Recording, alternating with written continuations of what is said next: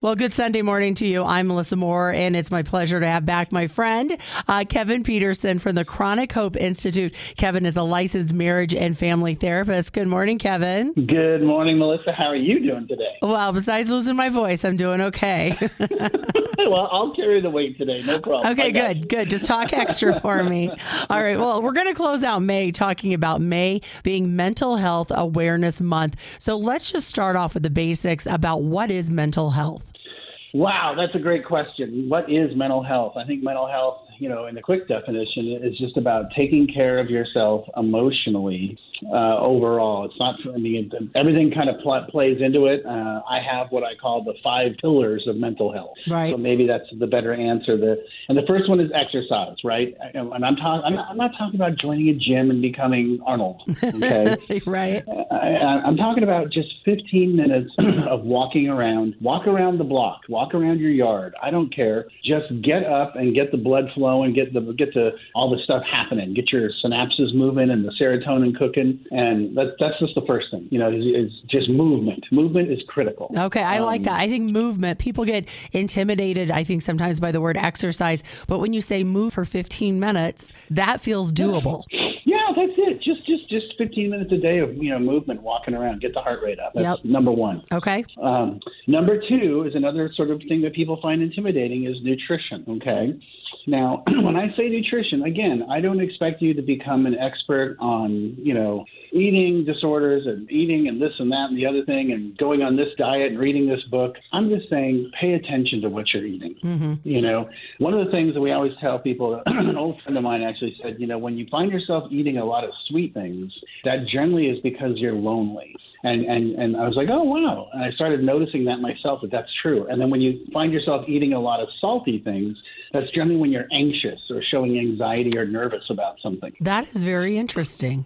Yeah. So my point with saying nutrition is pay attention to what you're eating, when you're eating it, and how you're feeling. That's all. That's all I'm saying is just pay attention. Yeah. So really be present as you're eating. Absolutely. Be in the moment. And, yes. When you're when you find yourself at 1 a.m. raiding the fridge and coming down with pretzels, it's like, okay, what's going on in my head? Yeah.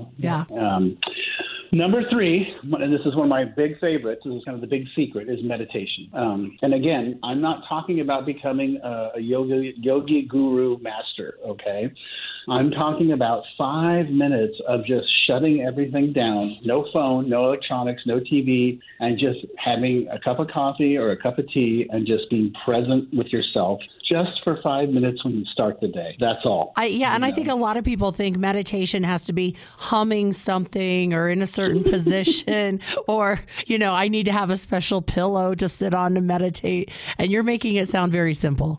Well, and I agree with you. Yeah, you don't have to do 45 minutes of levitation in the yoga position, the lotus position with the proper incense and the special. I mean, those things are great if that's what you want to do, But I'm talking about just shutting it down for 5 minutes and giving your brain a chance to just come down, or at least start the morning off with a little bit of clarity and be like, okay, and create some intention of, well, what is it I want to accomplish today? Where do I want to go? And what do I want to do? Number 4, and I think this is really critical, is community. And what I mean by that is find your tribe, find your people. I don't care if it's, your neighbors where you're hanging out and having, a cocktail or having a coffee or having a barbecue or chatting over the fence or, it's at the coffee shop or at church or at the gym or whatever your thing is. What do they say? A problem shared is a problem halved. Yeah, it's so true. I think we all kind of saw that too when we were going through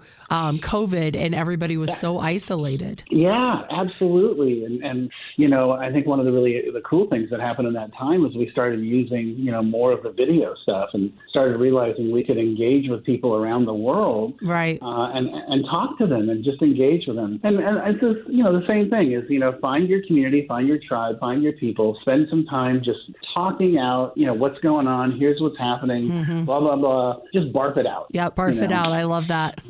Yeah, and make sure you listen, too. That's the other thing, is you want to make sure you're not the person that's always the center of the attention. One of the cool things is the ability to listen. That's a good friendship. It's someone that actually listens. Absolutely. I think we all have those friends where they're just takers. They're not givers, too. Yeah, and it's like that person that calls and you look and see the caller ID and you're like, oh, God, I don't have 45 minutes. Right. I call them emotional vampires. I really do. Yeah, no, I'm with you entirely, Yeah. And in the therapy world, we call those people job security, to be honest with you. And then, the fifth and final is therapy. And I think therapy is critical in all sorts of, and when I say therapy, by the way, I don't just mean talk therapy.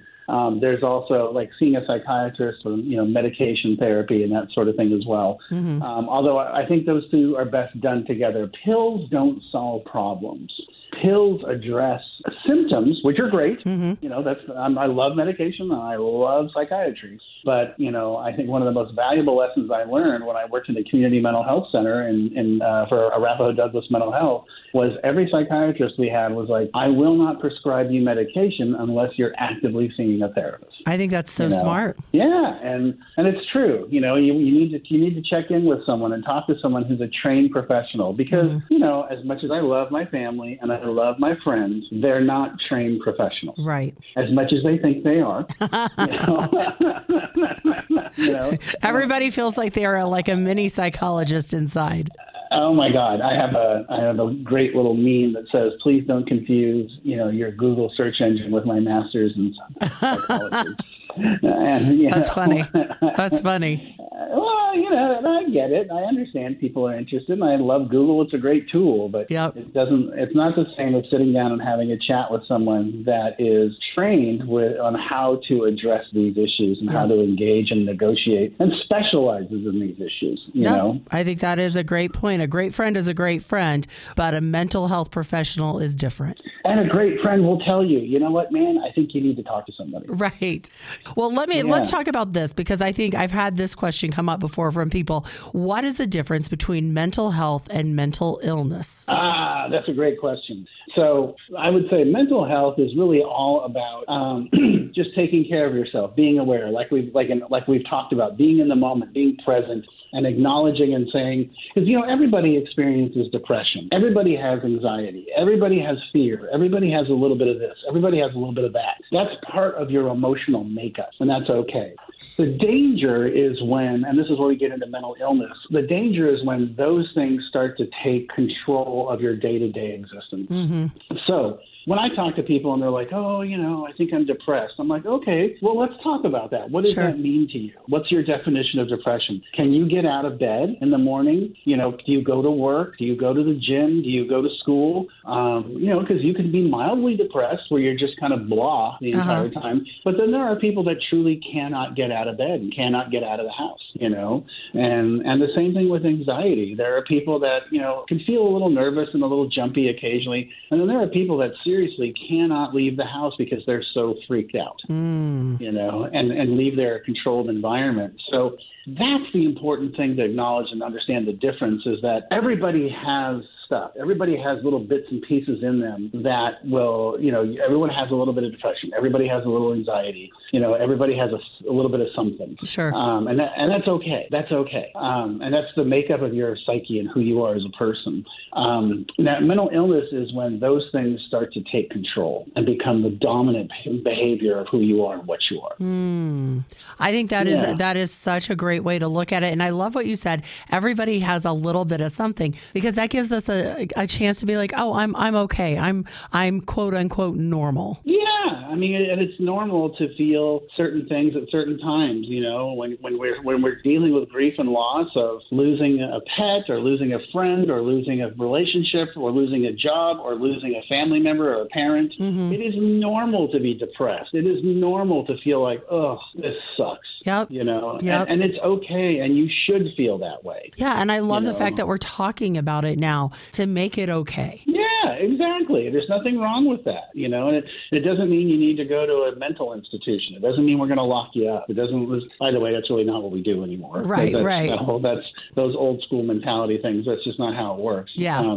it's normal to feel those things. It's normal to feel sadness. It's okay. And one of the things that we always tell people is it's okay to feel that stuff and just write it out and see what happens and see where it goes.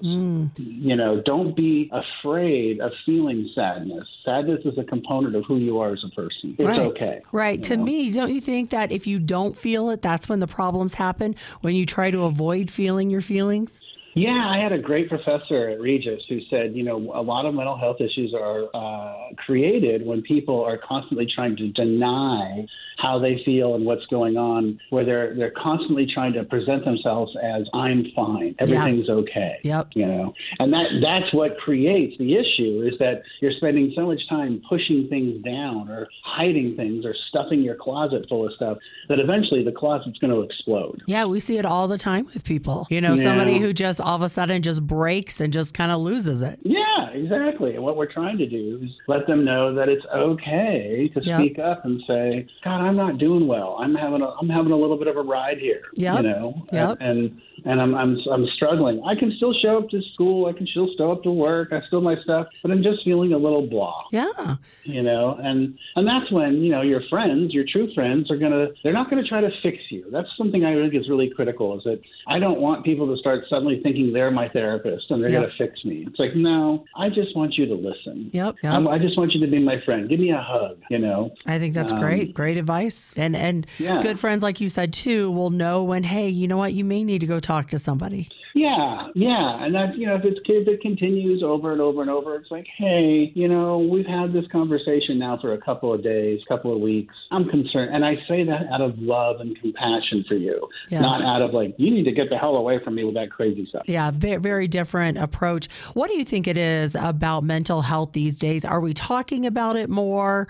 Is it a bigger issue? What is your perception? Well, I think one of the really fascinating things or cool things that's happened is a lot of people that are in the public eye, athletes, musicians, actors, politicians, people that are in the news have started to openly come out and say, here's what's going on. I have depression. I have anxiety. I have this issue. I struggle with addiction. I struggle with XYZ, and that is really helping because it shows people it's okay. We're not talking about people that can't get out of bed and can't operate and can't function in society. We're talking about people that are doing quite well and are very successful that are like, and you know what? Turns out this is part of who I am also. Yep.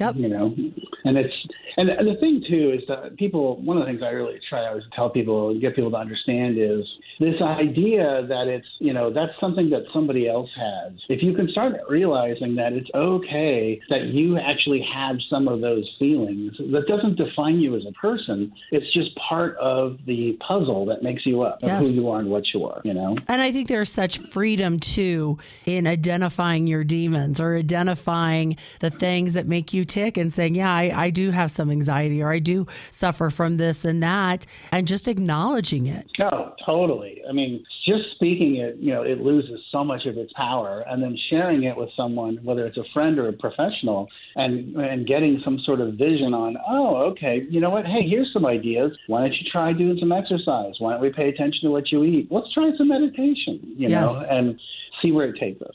I'll tell you what, I know from personal experience, and that's why I love that you always talk about movement, is that if I'm having one of those days, simply walking the dog around the block will change my perspective. I'm glad you said that, because honestly, if I was going to add a number 6 to this list, it would be puppies. Yes. Yeah, and kittens, or animals in general. Yes. I mean, there's just, we have 3 Boston Terriers, and, you can't have a bad day when you have 3 dogs jumping on you. I know. Even when the world's coming to an end, or it feels like the world's coming to an end, when you walk in the door, you come out of your office, and then you get sort of, assaulted. Yes. in a good way. It's like, oh my God, this is so great. Yeah, no, I have 2 dogs and a cat, and when the garage door goes up, they all gather right outside the mudroom waiting for me. And then I know. It's chaos. All right. Kevin Petersen with the Chronic Hope Institute, licensed marriage and family therapist. It is always fabulous to talk to you. For folks who want to get in touch with you or learn more information, what do they need to do? Well, I would say the first thing is just go to the website, www.chronichope.us. And then we have a Instagram channel at Kevin W. Petersen, SEN, where we post a bunch of stuff. And then we have a great YouTube channel. It's the Chronic Hope Institute, and lots of free advice. I do a weekly call-in with a friend of mine in Dallas, and we just answer questions. We're happy to answer any questions and all questions about mental health and addiction and families. Yeah, I follow you everywhere and love the information you get out there. Kevin Petersen, thank you as always. Great seeing you. And for more information, just go to your radio station's website. I'll see you back here next Sunday. I'm Melissa Moore. Go out, have a blessed Sunday. Be kind to everyone.